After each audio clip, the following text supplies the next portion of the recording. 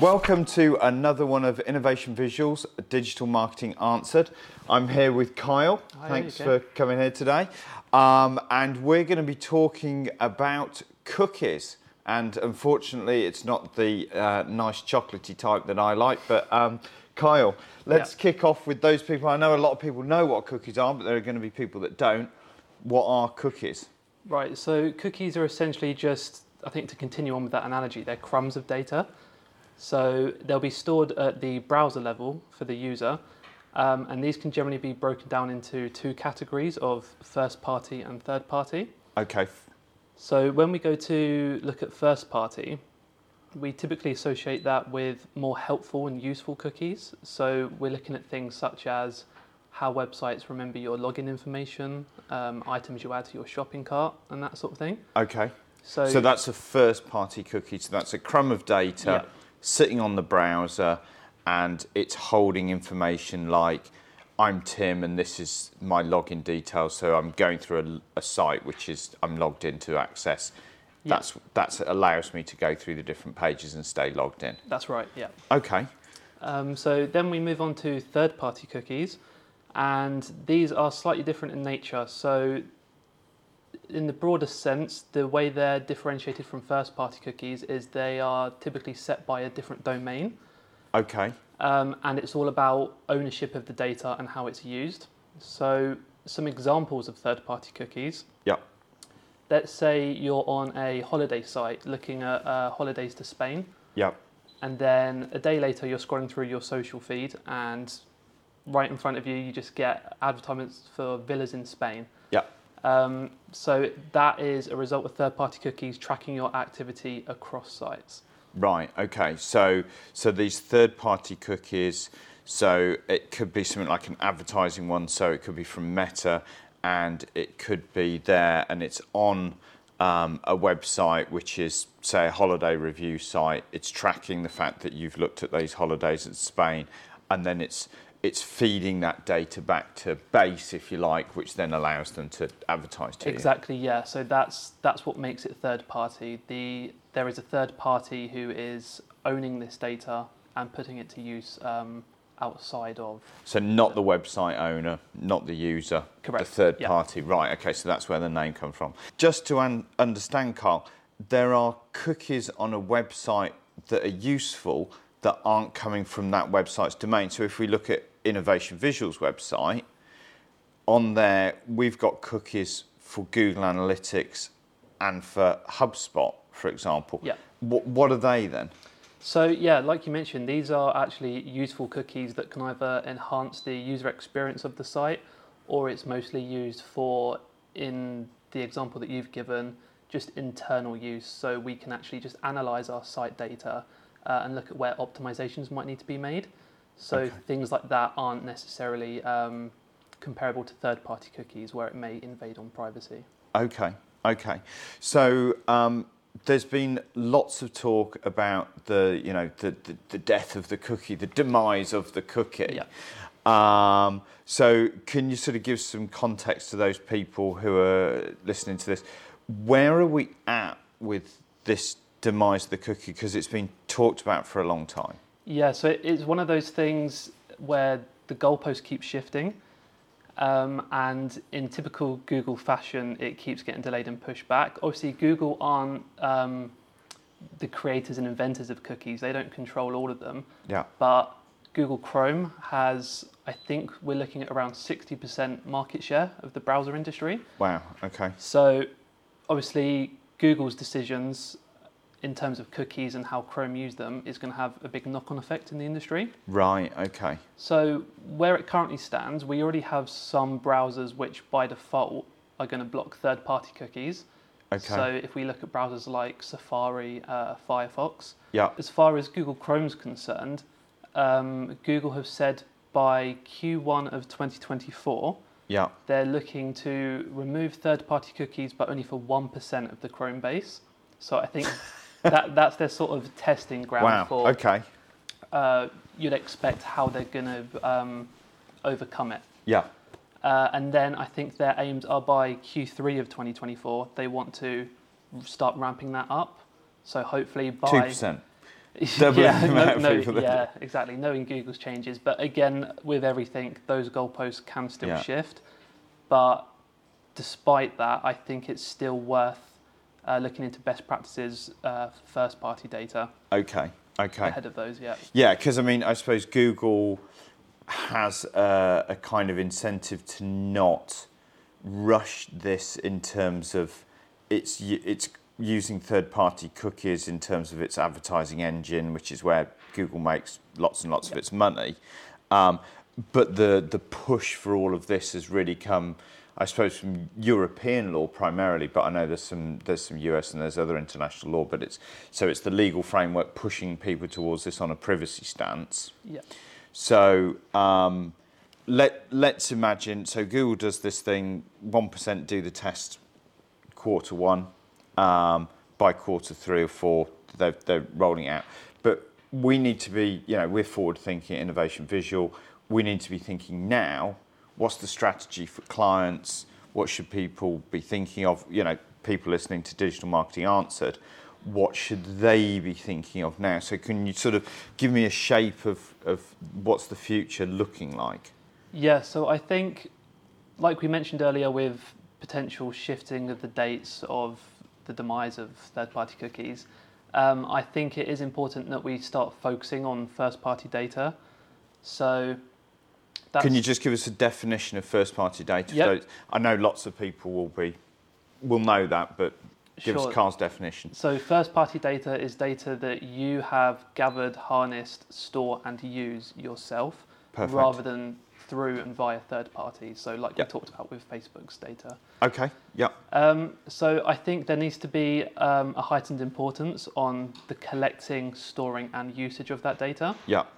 So if we look into things such as sending quizzes, questionnaires, just different methods that we can use to engage customer base, to retrieve more data points from them that can then be put to use for future advertising and targeting. Okay, so this is like stuff that I talked about at e-commerce expo, and I know Chris has talked about it before, where what we're doing is we're looking for strategies to add data points into our CRMs, whether it be Klaviyo, whether it be HubSpot or other systems, that are usable data points. So not just collect, because you talk about quizzes and things like that. It's not just, do they know what the capital of France is or something like that. It's actually, is it a usable element of data? Is it, do they prefer medium size or large size clothes?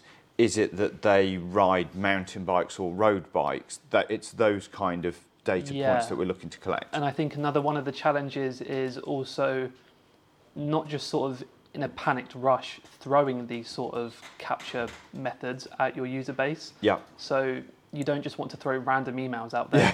Hey, here's a random quiz. What's your favourite country? Type like you were mentioning. So that's another part of the puzzle, figuring out where these sort of collection points fit in. Yeah.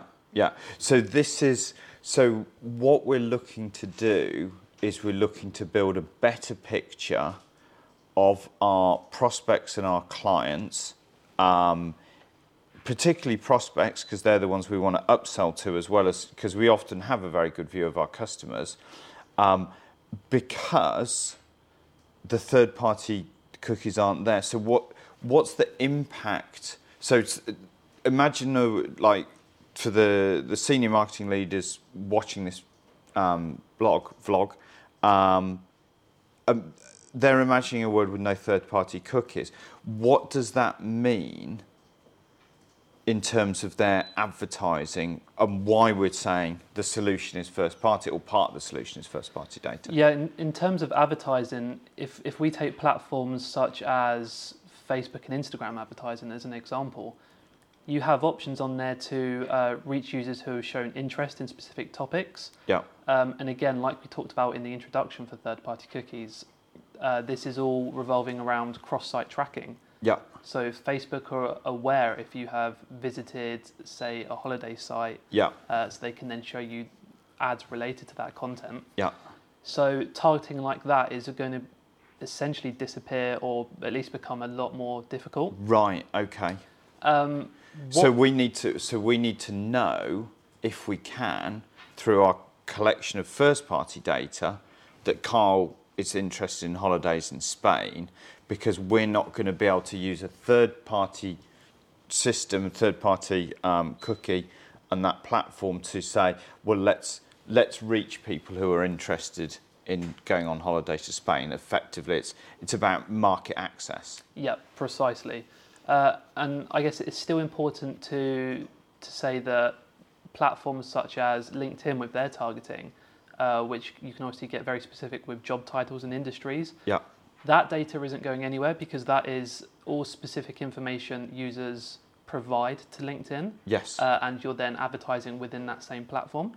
Okay. So information like this won't be going anywhere. Okay. But yes, like we touched on before, you're still going to have to be cautious of losing out on all these other data points from cross-site tracking, interest, and that sort of thing. And I imagine it's not just consumer stuff. If people are in the B2B space and they're looking at platforms that provide intent data, which is obviously around people visiting like research sites to research things, to look at different elements, because the intent platforms basically build up a picture of saying, well, this person's doing certain searches, looking at certain content, and therefore they're in the market for a big enterprise digital collaboration system, for example, or whatever. So it's not just consumer sites that should be worried about this. This is actually all digital advertisers should be thinking, okay, I'm not going to find it as easy to target granular audiences if there's no third-party cookies. Is that right? Yep, 100%. It's definitely going to be a change which will be noticed across the board, both from the consumer and the actual marketer themselves. Okay. So we've talked about why this is a problem, the demise of the third-party cookie, and then we've talked about really the sort of the main thrust of counteracting this is building your own first-party data so that you can then understand and access an audience that's relevant to your products, your ICP. But are there any other strategies other than just building your first-party data that people can be thinking of? Yep. So whilst, like you've mentioned, the removal of third-party cookies and data, that can have a big impact on a company's digital marketing with paid campaigns. Yeah. It's obviously not the be-all, end-all as far as your overall marketing picture is concerned. You still have lots of important aspects that you need to keep in mind, such as your organic visibility and growth. So it's very much not a case of one thing's prioritized above the other. Okay. So yeah, you need to still look across the entirety of your marketing channels. Yeah. Look to grow that still. But yeah, definitely the changes with third-party cookies. It's more hitting the paid sort of areas. Exactly that. Yeah. Right. Okay. So actually, it's a wake-up call to those marketing leaders that are watching this, that have become almost overly reliant on paid. That the ROI is going to drop because it's not going to be so targeted. It's not going to be so accurate. There's people that they're not going to understand what they want and what they need. So actually, that they should follow that strategy and something that we're always talking to clients about, which is don't ever be reliant on one major source, and also earn the right to communicate with your audience by creating great content and getting that visible on search engines. Yeah, that's right. So you need to have a multi-channel approach to all of this, really. So not just pigeonholing yourself into only paid, but also looking into the bigger picture of things like organic as well. Okay, that's good. And then so this is a separate thing to the cookie banner and the fact cookie banners should be applied properly and that kind of thing, and where we see people doing that, the traffic drops. So really, in summary, on the third-party cookies, do you want to just sort of sum up what's our timeline and what's our key action points? So timeline is we're looking towards the end of 2024 for third-party cookies to actually disappear. Yeah. Again, subject to changes in the industry that can move. Yeah.